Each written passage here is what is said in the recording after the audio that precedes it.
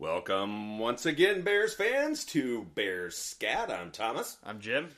And we're here to plunder our way through this new regime, looking at what we've picked up in the last couple of weeks and what we foresee happening in draft month.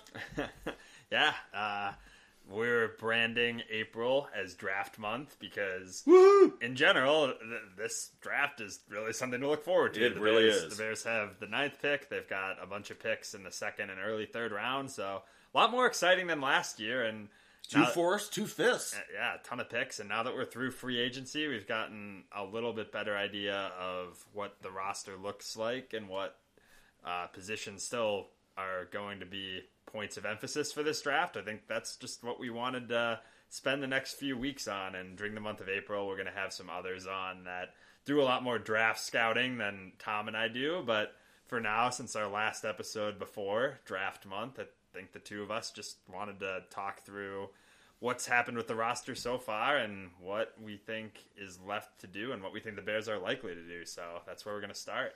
Yeah, and so I was looking, obviously the biggest buzz of anything is simply polls. There's been a lot of hard critique, not in my opinion, not deserved, but that's going to happen. But there has been some celebration of them too.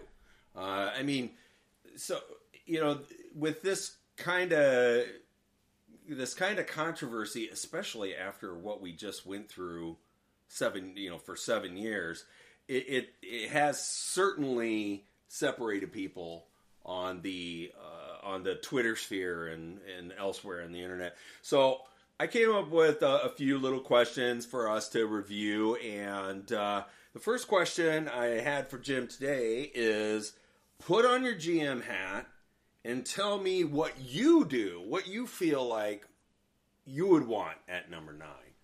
I think that obviously you have to go on one of the lines.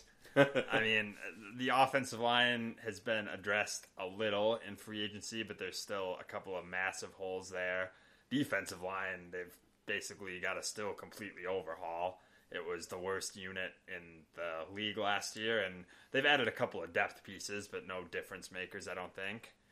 I think that if I'm the GM, though, I'm looking at this offense and saying, we've upgraded wide receiver, we've upgraded at tight end, we think we've got a solid running back room, we have the quarterback that we're looking to build around.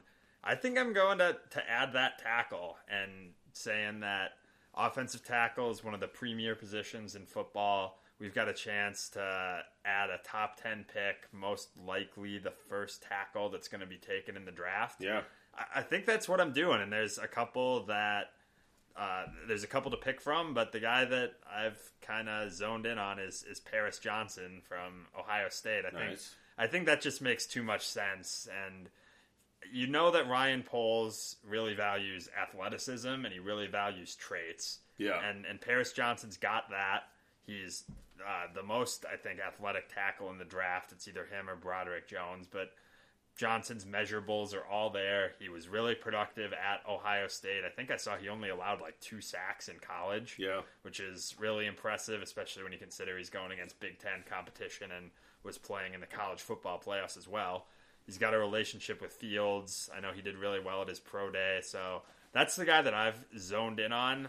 There's other alternatives too, but that's the guy that I expect the Bears to pick, and it's probably the one I would pick too. Just not being an offensive tackle expert, but just everything you read about him is positive and was very productive at a big time program in college, and I think that's the type of guy that I would like to target. And not to mention he's huge. Yeah, he's like 350 pounds, and I think he's 6'8", and he's fast. Yeah, and that's one of the things that I was reading about him today, because Dane Brugler, who, for The Athletic, put out his updated prospect list, and I think he had Paris Johnson at 12, so right around where the Bears are going to be picking. Yep. And I think he had him as his second-rated tackle behind Peter Skoronski. So one of the top tackles in the draft, and I think that's going to be a position that Ryan Poles is looking to upgrade.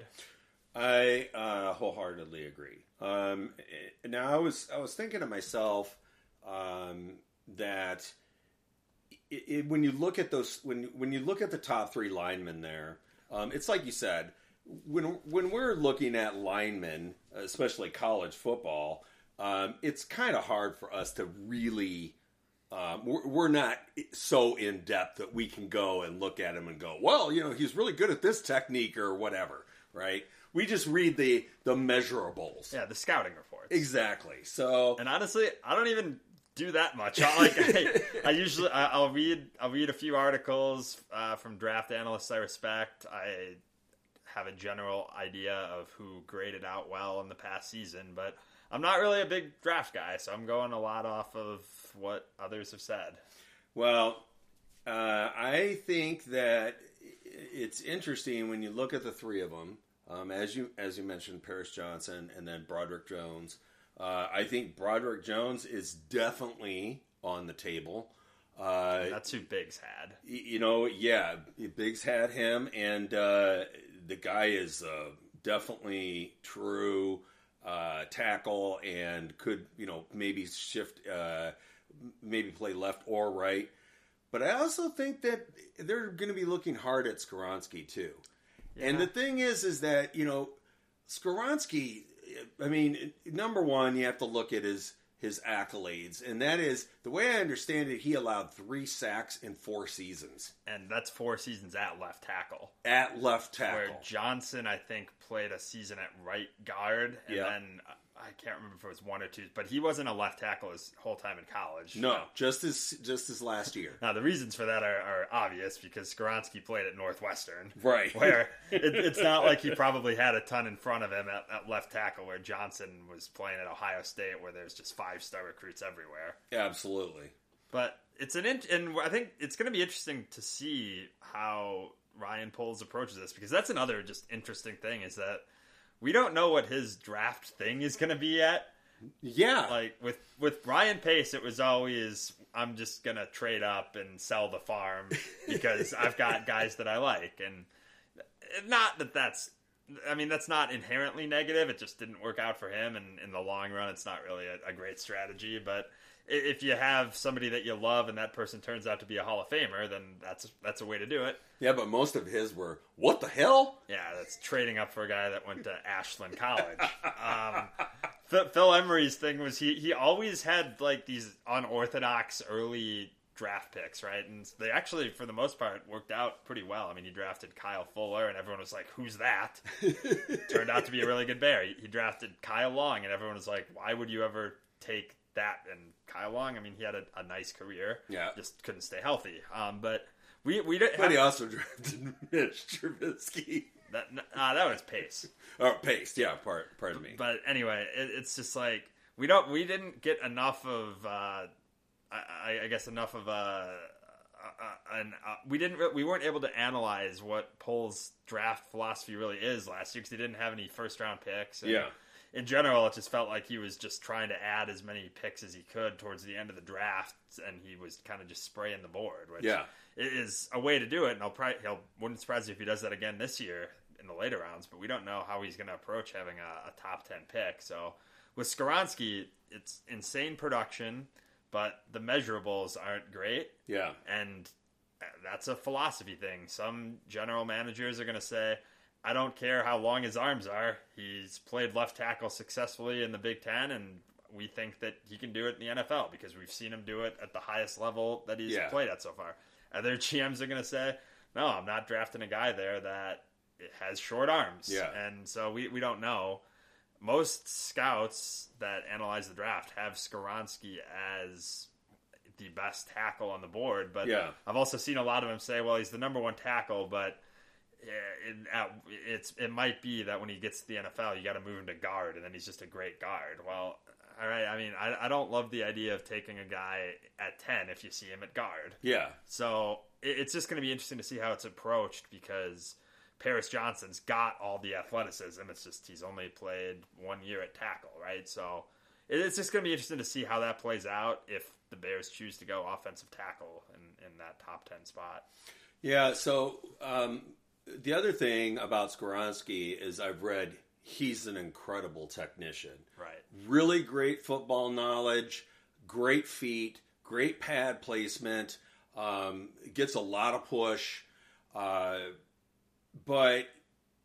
it's like you said, when you look at, it's the arms, right? The arms are too short. And Paris Johnson has that prototype left tackle body. And but at the same time, I've read that he's not. One of the knocks on him is that he's not very much of a technician. He tends to play with his pads too high, which gives a tackle that kind of wobble, which you can get away with in college, but with the defensive ends of the NFL, they'll just swipe you right aside. Right. He's got, and then you got Jones too, and so you've got three players there that you can look at, and this is where the fact that we have a GM who is a former NFL lineman, and his assistant GM is a former lineman, so I put my faith in them to go ahead and make the right choice there. I think that's what we're going to see. And I'm not putting out the fact that, we could still see Jalen Carter there. And, I haven't read anything about him being a problem child. I haven't read anything about him that is character black marks other than this recent traffic problem. And while he did something that was not smart, it was a stupid move to be doing that, he didn't cause the accident. He didn't kill his friends. So do you look at it as, well, he needs to get knocked down because of that? I don't know. It has to do with what his background has been. If he has been somebody that it's been a problem, he's had run-ins, a list of run-ins, right? Well, then that's something to look at. But if it's just this, well, that's kind of an aberration, and it's like, you don't kill him because he made one mistake. Well, I think with him, it's going to be more of a matter of just where his head's at the moment. I'm sure that he's going through, obviously he's going through an extremely stressful situation. I'm sure, regardless of his level of involvement, I'm sure he feels guilty and is having, that's just a really, really difficult thing to process. The fact that at some level he was at least involved in the death of his teammates and presumably his teammate and presumably his friend, right? So the bigger thing with him is that it seems like the legal issues are not going to be a problem. It doesn't seem like he's going to go to jail. It seems like that part of it's at least behind him. So now is he ready to be a first round pick in the NFL? Because we know he showed up to his pro day out of shape. Yep. And I'm sure that's in large part due to what I just talked about, the fact that he's going through a extremely difficult time. Agreed. In his life. So it's just, is he mentally there and ready to be a top 10 pick? And that's not something that we're going to be able to really speculate about, but that's what the Bears are going to have to consider. And I think that if he is ready to go by the draft, I don't think he's going to make it to the Bears. I just think he's too talented to fall to 9, and I just think that there's teams picking ahead of the Bears that could use him and will take him if he is in a state of mind and a physical state to play at that level still. So if he's still there for the Bears at 9, it almost to me would suggest that there has been something else that's happened, and that teams have just taken him off the board. Because if you take character out of it, he's by all accounts one of, if not the most talented players in the draft. Yeah. And we're just going to have to see how the next 6 weeks go for him, because we just don't have enough information to know. We don't know the facts of what he's going through. We haven't talked to him. We haven't talked to the people that he's been around at Georgia. Yeah. And we just don't know what's going to happen with him. I mean, if he's there at 9 and the Bears have judged that he is ready to play NFL football at that level, then it's going to be tough to be mad about drafting him from a talent standpoint. He's just too good of a player. Exactly. Yeah, if I'm wearing the GM hat, I'm going tackle. I like, you've brought up multiple times about loading up on offense. Yeah, and I really like that. I like that take. Friend of the show, Matt, who was on last week's episode, he's on board with that too. He likes, let's load up on offense. Let's get all the pieces that we possibly can in place there. We certainly need stability to an offensive line that hasn't seen stability in literally decades. Yeah. So bringing in a top flight lineman along with the free agent addition, the smart free agent addition of Nate Davis. Also bringing back Braxton Jones. The team likes him. And, suddenly that line is shaping up pretty well. That's the thing is that right now the line is, nobody seems to know what position anybody's going to be playing at. Right. That's not a good thing. So, and that's interesting because typically if you're drafting in the top 10, you're drafting at left tackle. So not always. I mean, the Eagles drafted Lane Johnson at third, and he's a right tackle, and that worked out pretty well for them. But generally, if you're a right tackle, you're not going at the top of the draft. So I wonder if they're really as high on Braxton Jones as they've said publicly. I don't necessarily agree with that, but do they think, well, we've got a guy that we think can be a pretty good left tackle already, so we're going to wait and we're going to go somewhere else on the roster at 9, and then we're going to come back in the second round and take a right tackle. Could be. I wonder if that's how they're thinking about it, or if they're thinking Paris Johnson's too good to pass up, we're going to put him at right tackle for a year and see how that goes, or we're going to put him at left tackle on day 1 and we're going to see if Braxton Jones can play right tackle. There's all sorts of different scenarios things that they can do, and yeah. I'm really interested to see how that all plays out, because it seems like the plan on the inside of the line is that it's going to be Nate Davis at right guard and Cody Whitehair is going to move back to center. Yeah. And Poles brought that up kind of unprompted, which makes me think that's where his head's at. And then left guard is probably Tevin Jenkins, which will be his 3rd position in 3 years. Yeah. 4th position in 4 years, right? Because Pace wanted him to play left tackle. So it's just a lot of moving parts, and for an offensive line that was so terrible last year, you are happy to see that they upgraded. In the passing game, yeah, not in the rushing game. True, yeah, they were good at run blocking. So and the thing is that I agree with you. We don't know what is going to happen with all the rookies from last year, right? I think Braxton Jones, what he has done for himself is he's played himself into the starting conversation. What position that is at, remains to be seen. Yeah. But I don't know how they don't look at him and go, yeah, he earned a spot in the starting group. At least a chance. Day 1 of camp, he's going to be starting on the line. Yeah. So I wouldn't be surprised if he's starting at left tackle on day 1 of camp. And it might be, because he has prototype size. And for a rookie, he played okay. And if he takes a next step, he's got all the traits. Yeah. That's one of the things we talked about when they drafted him. So it wouldn't surprise me at all if they are saying, hey, we're penciling him in at left tackle. If we draft a guy at 9 that's a tackle, we want him, we're going to be drafting a guy that we think can play on the right side. Or can play both, and they're going to start him at right tackle as a rookie, because no matter how talented you are, offensive line is a tough position to walk onto day 1 and just dominate, right? As a rookie. There's always a learning curve at that position. like you see sometimes wide receivers or corners or pass rushers, they can come in and basically day one they're kind of ready to go. Sure. Offensive line, it takes some time, even for the top picks.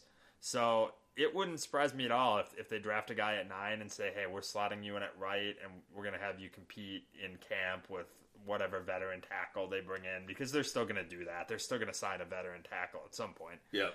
And then Braxton Jones is going to get day one reps at left tackle, and if he struggles in camp, then you got time to rearrange that. Mm-hmm. I think that another thing that we've just learned about Poles and Eberflus too is that they value versatility too. So right. I think whoever they draft, they're going to see as somebody that can play multiple positions. And maybe the best case scenario is left tackle, but if that doesn't necessarily work out, they're going to want somebody that can move around on the line. I think that's definitely something that they're going to emphasize, because there's so many holes on the team that it's tough to draft a guy that can only play one position, because I think they're just going to value versatility and flexibility. Yeah, I completely agree.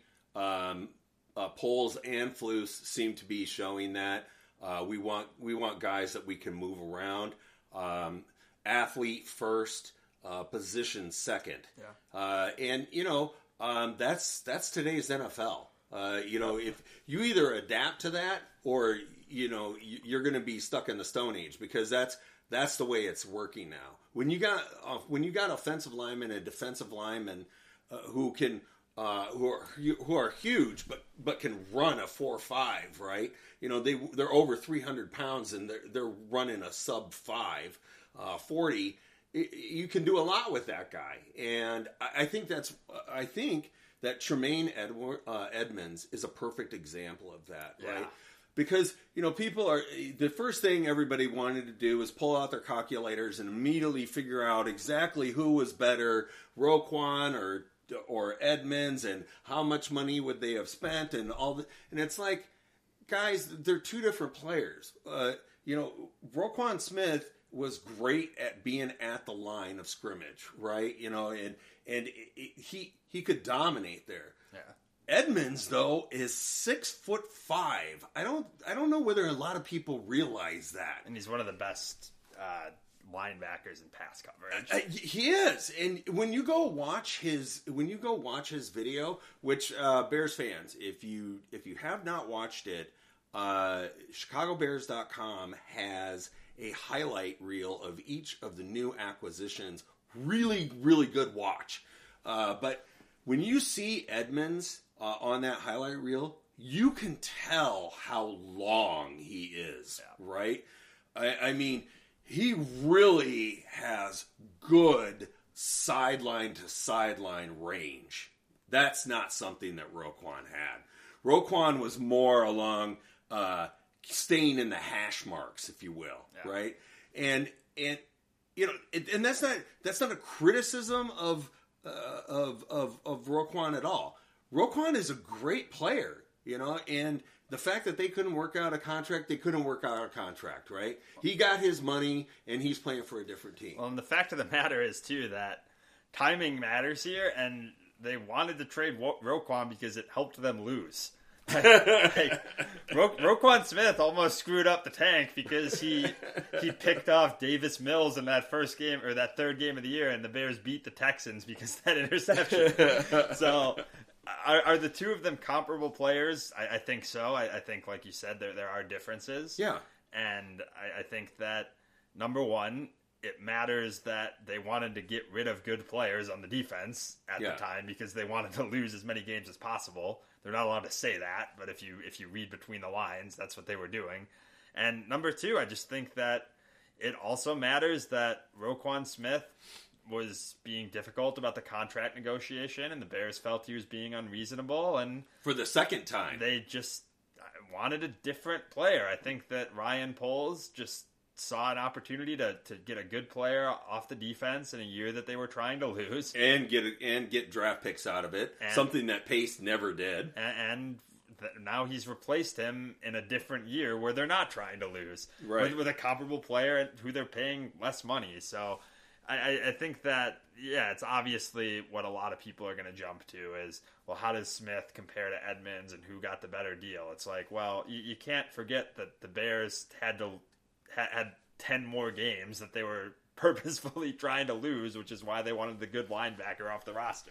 Yeah, and so, I made, when I was watching the highlights, I made some notes here. Tremaine Edmonds, height and length immediately noticeable. Excellent range. Great on the field speed and recovery. A true threat in coverage, even versus wideouts. Yeah. They in that highlight reel, they show him on downfield on receivers. You can't do that with Roquan. No. Okay, and then I also made some notes on T.J. Edwards, because I think that he is a great complement. He is more of your Roquan mold of a linebacker, right? And Edwards, hits can destroy his targets. Zeroes in like a missile. Those are both Roquan traits, right? Good vision and awareness of the space around him. He's a little undersized. That's Roquan, even though Roquan didn't have the height, he had some serious bulk, right? He's pretty much beast. Edwards is a little bit smaller than that. But what they're hoping is that between the two of them, they not only take up that spot that Roquan had, those abilities, but they also add, because Edmonds of his ability in coverage. Yeah, I think that's right. And they also got 2 linebackers for basically what the Ravens are paying Roquan Smith. It's pretty close. I think the Bears are paying $4 million more for Edwards and Edmonds compared to what the Ravens are paying for Roquan. And say what you want about linebackers, and I know linebackers are a rich history of the Bears, but linebackers aren't the premier position that you're like building your team around, right? Right. Like, Edwards is a great tackling machine. That adds value. Edmonds, I think, is going to be a really nice player in the middle of the defense. He's going to be a leader on the defense, and that's awesome. But you don't. There's a reason why you're not hearing a lot of teams drafting linebackers in the top 10 anymore, which is where Pace drafted Roquan Smith. Right. Like, there's other more premier positions on your roster, and I just think that the 2 guys they signed are going to be really nice pieces of the defense, but there's more to do. I mean, right now, even with adding those guys, the Bears are still going to be a bottom-tier defense because they don't have a pass rush and they don't have anybody in the middle of the defensive line. So right. There's much more to do, but, I mean, it doesn't hurt to have good linebackers, especially when I think they're getting a pretty good value for the 2 that they signed. I absolutely agree. I watched both of those guys. I like them a lot. And remember, Edwards had the yellow dot when he was in Philadelphia, so he knows how to read some offense, and that'll be beneficial. DeMarcus Walker, defensive end. Now, we're not expecting him to come in and be Julius Peppers, right? But the way I understand it, I mean, I watched his highlights. Primarily plays inside. Okay, so it looks like he's mostly going to be at that nose tackle position. Very good initial speed burst right at the line there. Good power to get to the second level, shake that lineman off once he gets close to the quarterback. Good space awareness of where the running back or the quarterback is. I was really impressed watching video of him. He's not an all-star. He's not a Pro Bowler, but he is going to be a solid upgrade to the inside of the line, and we need that. Yeah, he's an upgrade over Al-Quadin Muhammad. So I agree. I mean, I think that's true for both the guys they signed, Walker and Billings, right? Billings, yeah, Andrew Billings. So, I mean, those are nice pieces. I mean, you needed more NFL players on the defensive line, but there's more to do. They need difference makers there, and this is going back to the draft a little bit, and we already talked about Carter, but a guy I mentioned a couple of weeks ago is Lucas Van Ness, and number one, he went to Iowa. He sounds like a very versatile player on the line. It sounds like for the most part, he was playing on the outside, but also has an ability to move inside, and he's massive. Yeah, which is prototype size. Definitely something you're interested in. And I think he's 6'5", 260. And you know what else he is? A huge Bears fan. I heard Ryan Poles talking about how he likes to sign Bears fans. Yeah, and he's already signed three. When you talk about Edwards, Tunyon, and Schofield. Yep. And Schofield obviously didn't work out. That was also a bargain basement signing. But it was one of those things where I was like, I can't remember at any point in my life when the Bears signed a guy and he comes out and talks about how big of a Bears fan he is. And right. I think that's just because you don't have a lot of NFL players coming from the Midwest, and the Bears have been bad, so it's not like you probably get a lot of people that are Bears fans outside of the state of Illinois. So the fact that he signed 3 in a year, I was kind of like, I was like, I wonder if that's just a coincidence. But then he came out and said, no, I think there's value there. It's like when you're playing for your team that you grew up rooting for, it's like you might put in that extra 1% or spend that extra half hour watching film or whatever. So I do kind of wonder if he's going to look at Van Ness and say, we have huge needs all across the defensive line. We've got a really versatile and athletic player that's got all the traits. He was productive at Iowa, and he is also a massive Bears fan. Yeah. And everybody's got him going in the top 10. Yeah. I do wonder if that's more of a lean there, because you need to upgrade the defensive line. Whether or not you do it at 9 or you do it in the second round, they're going to spend multiple picks in the draft, I think, on defensive line. And I wonder if that's where they're going to go. I've just been kind of thinking about that too. I talked about Paris Johnson earlier, but Van Ness is the other guy that I've had my eyes on as somebody that I wouldn't be surprised at all if he's a Bear come draft day. Well, he's a true end, and he's a true put him in a 4-3. Yes. And like you said, he does have that versatility that he can move inside. He has all the prototypes that Flus likes. You know, he's got that length. He's got that good speed, initial burst. Like you said, versatility, right? He has shown that, and yeah, I like the attitude. I've always liked that. If you can bring in a Bears fan, I mean, a lot of people don't even remember that Jay Cutler was raised a Bears fan. Oh yeah, I mean, he was, and you know, I always thought about he just didn't like football. The part I always thought about with him was how painful it must have been every time he lost to the Packers. Yeah. I mean, legitimately, I mean, it must have been, because those were always, when we were playing the Packers, it seemed like that was always the game that he would try and do too much, and you know, and then he'd throw multiple picks, right? But as a true Bears fan, it must have been just a bitch to have to lose to them, you know. But anyway, shifting. Speaking of the Packers, I do very much like the Robert Tunyon acquisition. I think he is a great addition to next to Kmet.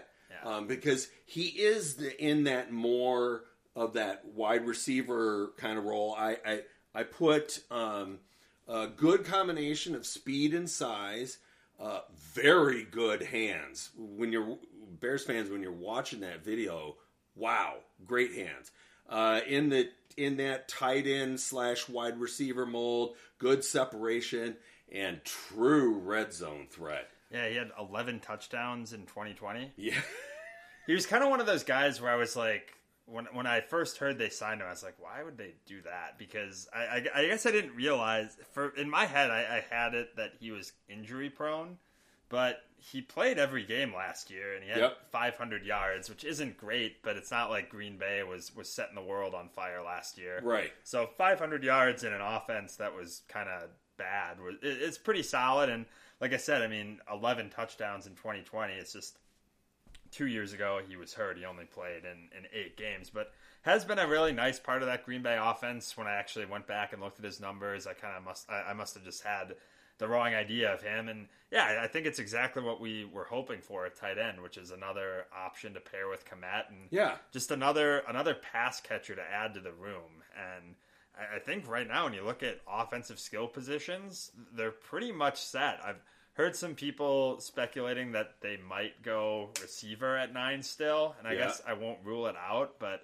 I kind of don't think so, just because they've already invested so much in this receiving core. I mean, say what you want about Claypool. They traded a really valuable pick to get him. They essentially told the Panthers, we want DJ Moore instead of a future first-round pick. Yep. So they've got a lot invested in their receiver room already. Spending another first-round pick on a receiver when there's so many other positions of need on the roster would surprise me. And unless they think that Jackson Smith and Jigba or Quentin Johnson is really special, and in which case... Or Jordan Addison. Yeah, in which case then it would be hard to fault them if they got that guy, but I just tend to think they're going to go somewhere else with that pick. Yeah, and, I'm in agreement. I mean, that was one of the things I wanted to talk with you about is, what you thought of the wide receiver group as it is right now. And I think it's looking pretty good. I agree. I love the DJ Moore acquisition. Yeah. And I can't say enough times, Bears fans, Poles went and got a number 1 receiver in a market that had no number 1 receivers. Right. I mean, that's pretty amazing. And this guy is super pumped to come play with Fields and play with the Bears. He knows he's going to be the man. Yeah. And it takes pressure off of Claypool, which I'm hoping translates with his, not only it takes pressure off him, but it also, he's a savvy veteran, right? So I'm hoping that will help to develop Claypool, because I still believe that there is a lot of talent there to be had. Yeah, I agree. And DJ Moore, by all accounts, is just 10 out of 10 in terms of leadership and character, and just a really, really, really humble guy that just works his butt off and has been insanely productive. So you hope some of that does rub off. I mean, if Claypool can't be productive this year with other wide receivers around him, with Justin Fields, and in his contract year, right, then you might as well just wash your hands of it. Yeah, he'll be a bounce around the leagues season by season guy. And if it turns out it was a bad move, I mean, it happens, but no GM is ever going to bat 100%. No. I mean, go find any organization, whoever the best run organization is, you'll find mistakes in the draft and in trades and free agency. But like you said, I still think Claypool's got... Yeah, Bill Belichick drafted N'Keal Harry in the first round. Yeah, exactly. I mean, go ask the Packers how they're feeling about having to pay Aaron Rodgers $80 million this year, right? So organizations, they make mistakes in hindsight. It just happens. There's just a lot that goes into this stuff. But I still think Claypool with the offseason and with that talent, I mean, you hope he's able to get it to click, because it's all there athletically.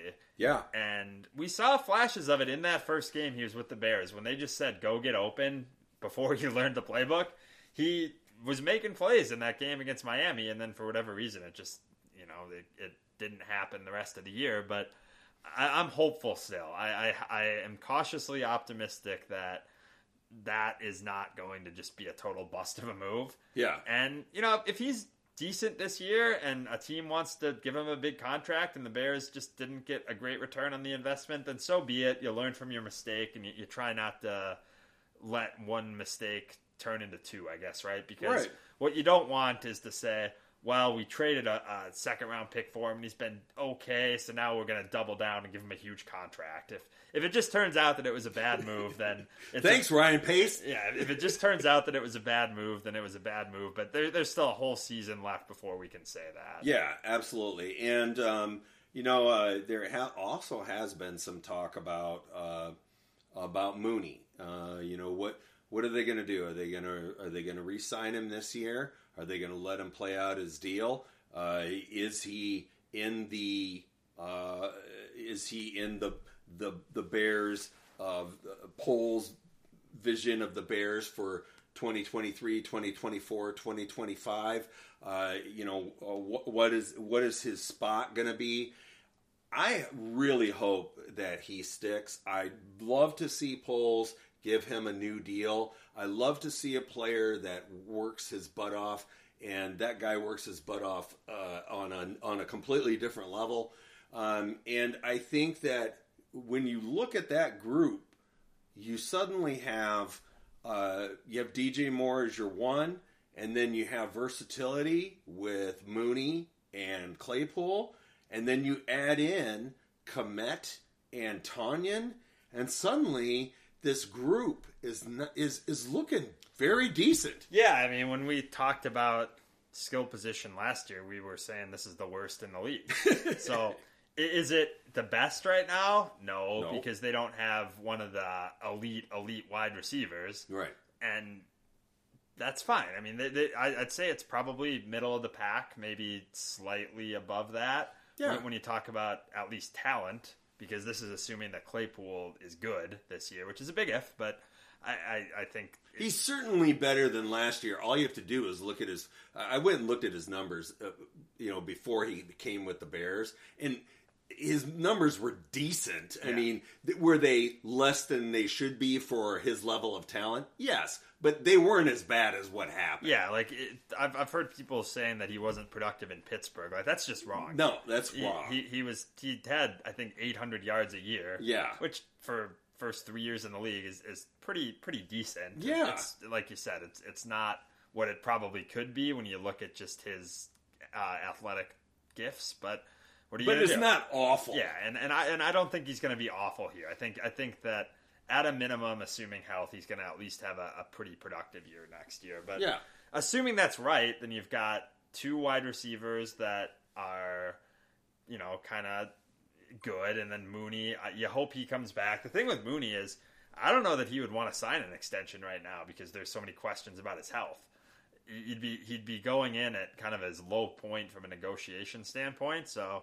We'll see. I hope that he's fully recovered and ready to go by camp. I haven't heard anything about that, but I don't know either. I just know that he's one of the players that is at that point where you look at getting him on an extension. I definitely think that Kmet needs to get an extended this year. As opposed to waiting to next year. We'll have to see, how that all progresses. It wouldn't shock me if he has a big year next year. I wouldn't doubt it either. Like I said, I really like this Tonyan acquisition because I feel like he is a different type of tight end, and I think the two of them together really give you a lot of, again, versatility, right? So one of the players I did want to also touch on is I wanted your take on D'Onta Foreman. No, actually, I think it's D'Onta Foreman, yeah. I guess I was a little surprised. I mean, he seems like a good running back. Yeah. And it doesn't seem like they necessarily tied up a lot of money in him. So I think that if you think he's a slight upgrade over Montgomery, I think he's faster than Montgomery, right? Yeah. And I think they got him for a little bit cheaper than Montgomery got with the Lions. Yeah. So I think that's... Oh, no, he's quite a bit cheaper than what Montgomery got with the Lions. So then I think it makes sense. You sub out a player that probably got overpaid a little bit for somebody that could probably be about that same level of production. And they have Khalil Herbert and they have Travis Homer, and I'm sure they're going to draft another running back at some point this year. So I think it's an all right signing. I guess I don't feel all that strongly about it, but I think that it makes sense when you think about the discount compared to Montgomery. I do have some strong feelings about it, and that is I really like this signing. Okay. This guy has a serious beast mode level. Yeah. 6 foot, he's 6 feet tall, 235 pounds. If you Bears fans, if you go watch the highlights of him, he shakes off linebackers. Okay, one of the problems with Monty was he got stopped at the line or behind the line many times. This guy can not only run around you, but he can run through you too. He last year 203 attempts for 914 yards, a 4.5 yard average. Just remember Monty was at 3. Yeah, and that's 914 in Carolina, where for the first 7 games or so he was behind McCaffrey. Right. So that's pretty productive. Now the one thing that he's not big in the passing game. That's what some people are going to look to, but he as a complimentary back, I don't think we're certainly done at running back. We do have Herbert, and now we have Foreman. I still see us taking one in the draft. Friend of the show, Chris, brought up an interesting player, Evan Hull. Yeah, so that's what I was actually going to ask Chris about that when we talked about him. Because I've heard that a lot on Bears Twitter. Yeah. And I was wondering, is that just somebody that people want because he went to Northwestern?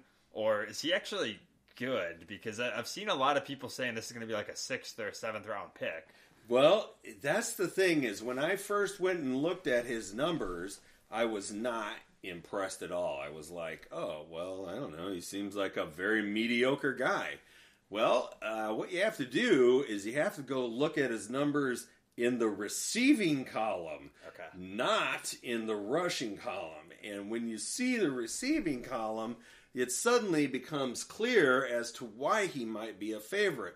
So, for one thing, size. 5'11", 210 pounds. Good size, right? But this is the big part. In 2021, he caught 33 balls for 264 yards, average of 8.0, 2 touchdowns. 2022, 55 catches for 546 yards at an average of 9.9 for a running back. Pretty good. Pretty good. And 2 touchdowns. So when I was talking with Chris said he's a violent runner. That's the particular adjective that he used. Okay. And when I went and watched some highlights of him, he does have some. He's got one of those necks that kind of looks like a tree trunk. But I think the real interest there is last year. Remember, they went and got Travis Homer. Not Travis Homer. Eben. Oh, Ebner. They went and got Travis Ebner because of his ability to catch the ball out of the backfield. Yeah, he looked terrible in every aspect of the game. This guy looks like the kind of guy that they can bring in, and that's specifically what they're going to use him for. And when you think about that aspect of it, suddenly it looks like, wow, you could put 2 running backs out there, Deontay Foreman, who's your beast mode, and then you have Hull, who can catch the ball out of the backfield. And that, combined with Fields, really opens up the offense. Yeah, and the other thing about running backs is people are going to say that's a lot of running backs. And one thing you just learn watching the NFL is, running backs, they play. They play. There's just so many injuries. And you can lose one at any moment. There's so many injuries at that position, and it's such a difficult position to have longevity at that you need 4 or 5 to get through a season. Absolutely. And so it wouldn't surprise me at all if that's the route they go in the 6th round and they say, hey, this is a pass-catching running back that we really like out of Northwestern.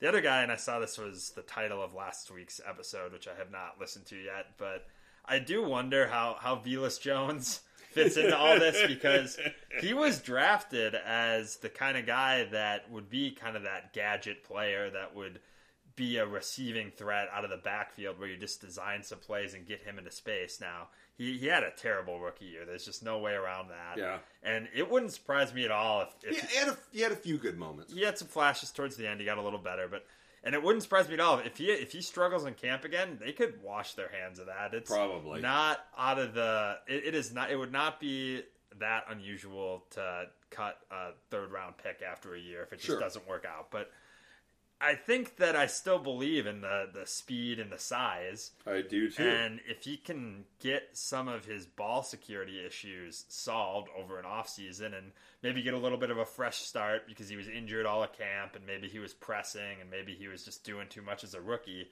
I think that if he is able to get some of that behind him, the talent is still there, and it's still somebody that could be a weapon kind of out of that backfield or is more that fourth receiver / gadget player type of deal. So that's somebody that I'm really going to have my eyes on as we get into training camp in a few months. Is just how they plan to utilize him and how they plan to kind of get him behind that just awful rookie year. It was one of the worst rookie years I've ever seen. I mean, they lost. He was a big part of 2 or 3 losses just because of his turnovers. Well, and I mean, there's no way around it. He was a reach. The way I understand it is actually they were looking at him being a fourth rounder, but we didn't have a fourth rounder because they traded it.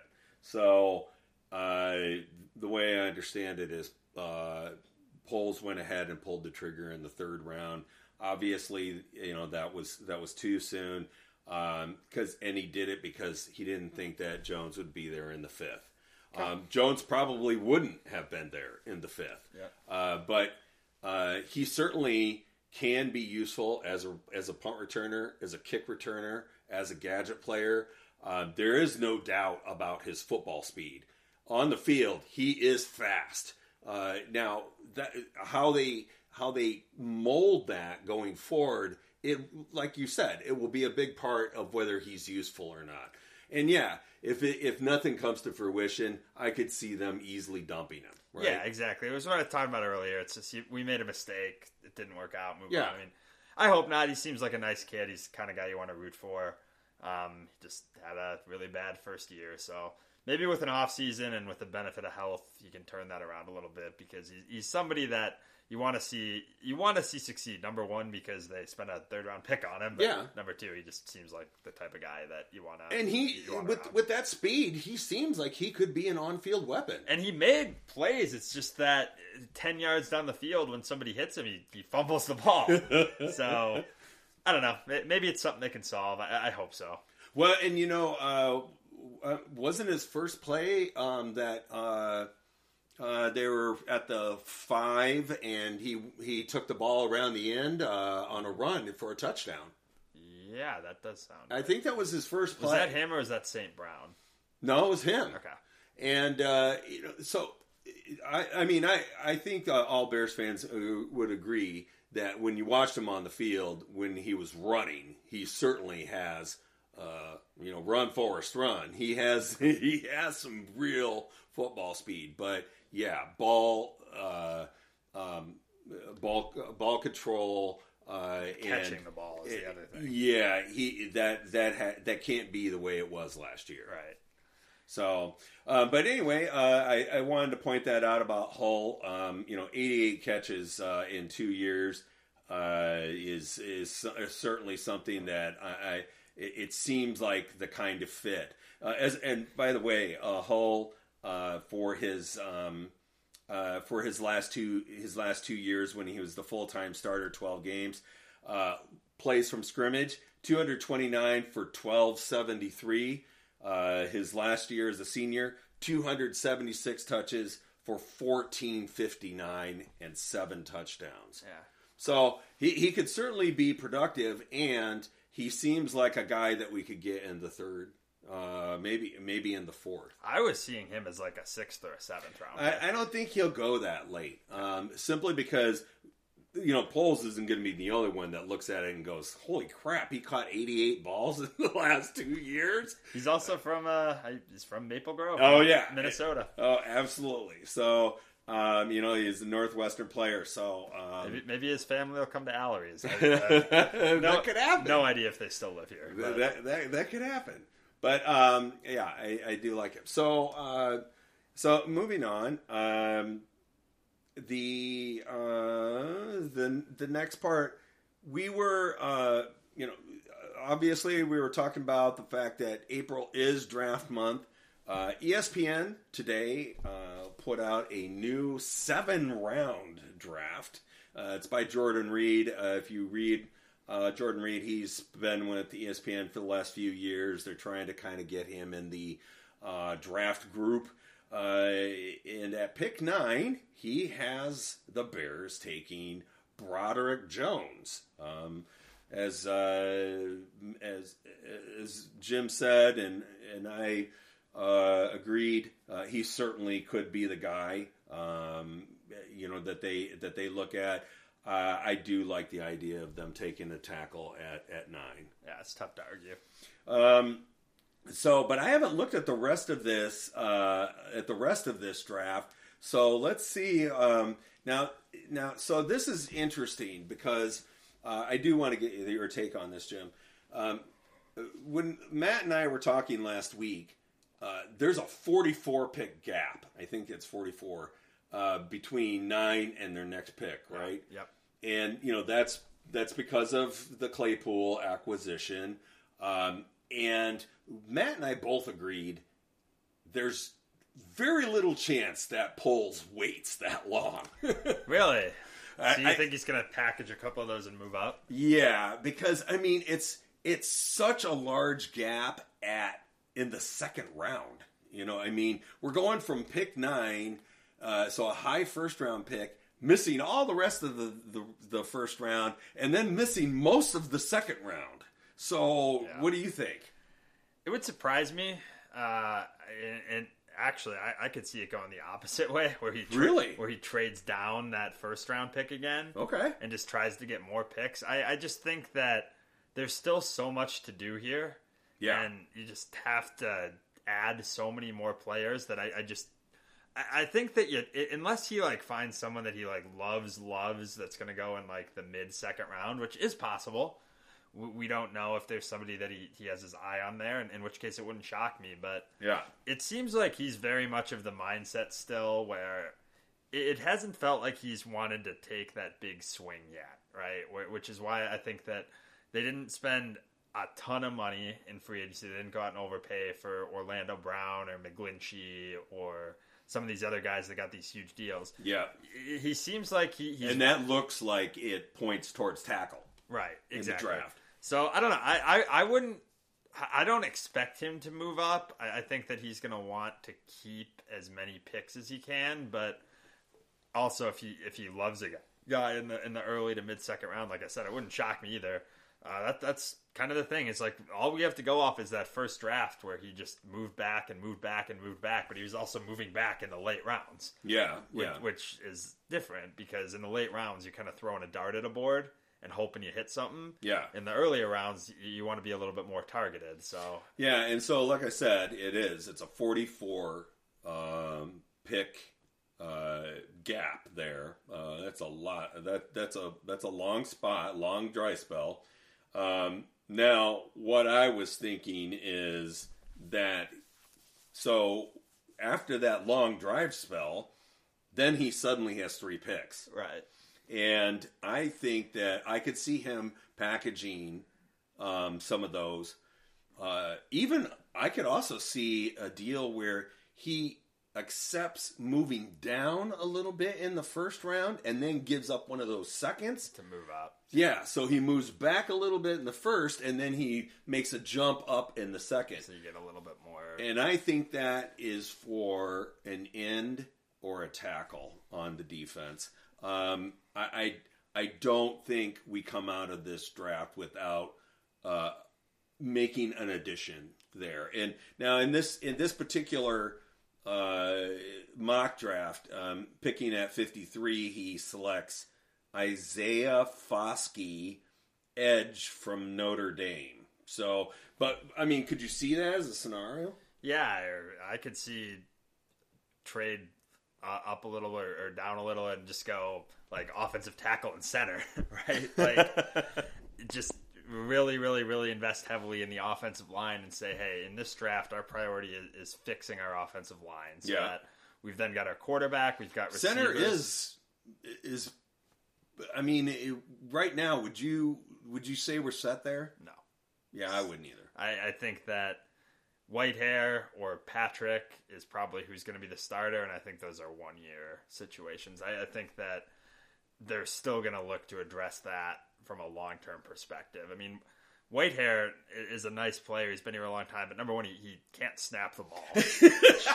I've always wondered, am I the only person that thinks that he's not that great at center? It's kind of an important job. Now he's going to be replacing Sam Mustipher, who also couldn't snap the ball. So it's tough. It'll be an upgrade at least, but I think that's kind of a stopgap at this point, which is that, hey, that's a veteran presence. I still think they're going to draft a guy that they see filling that position long term, and tackle we've already discussed. So I think they will go heavy at D-line too at some point in the draft, but I just think that they're going to really focus on that offensive line because I think that's what Ryan Poles is going to think is more important at this point. And when you look at the Bears win total, right, these just came out, it's 7.5. Yeah. So that's still pretty bad. Yeah. So I think that they're going to approach it kind of like we've talked about, which is that let's get our offense in order, let's get that thing humming, and then we can fix the defense later. Well, I certainly agree with you as far as drafting center. I don't feel like we have a center right now. I thought it was going to be a really nice acquisition with Lucas Patrick last year. Obviously, that didn't turn out. I don't know what the situation is with him moving forward. He's an older player anyway, not super old. I think he's 28 or 29. He'll be back. But I would love to see a good young center come in. I still like the idea of Kramer being our center. I just don't know whether he has what it takes to be a center at the NFL level. I don't think you can count on it as a 6th round pick that missed his entire rookie year. Yeah, I mean, obviously, if he comes back, great, but I don't think that's the plan. I don't think it is either. I like the kid from Minnesota, and if they did do some kind of deal where he could move up in the 2nd round. Maybe he does get, what's the kid's name again? Schmitz from Minnesota, right? Now, and maybe he does it, there is word that Schmitz could end up in the latter half of the 1st round. I certainly wouldn't be surprised if that happens. But there are centers to be had in this draft, and I think that that's certainly a player position that I'd like to see him address. Yeah, it would be nice to just have another Olin Kreutz or Jason Kelsey or whatever, just guy that's just going to plug in there. Roberto Garza did a good job at center. Be there for 10 years. Yeah. Because that position's just been a position of need for the Bears for far too long. Yeah. Yeah. And, I think that I think right now, so far this offseason, I've been pretty pleased with how Poles has done. When you look at the amount of starters that he has brought in for the team, I don't feel like the only player I feel like maybe he paid a little too much for is Edmonds. But then, I looked at it and it's like, well, he still paid less than he paid for Roquan, and he got a guy that is still very young and is a 5-year veteran. So. Yeah, it's tough to nitpick that one. He's a really good player that they got on a reasonable deal. Yeah, I think so too. Well, so that's it for this week, Bears fans. A lot more of this coming over the next month. Yeah, a lot more of this coming. And we're going to have people on that actually know what they're talking about. Yep, we will have some guests on, and we are going to have a draft special. So keep tuned for that. Yeah, thanks for listening to this one. Bear down. Bear down.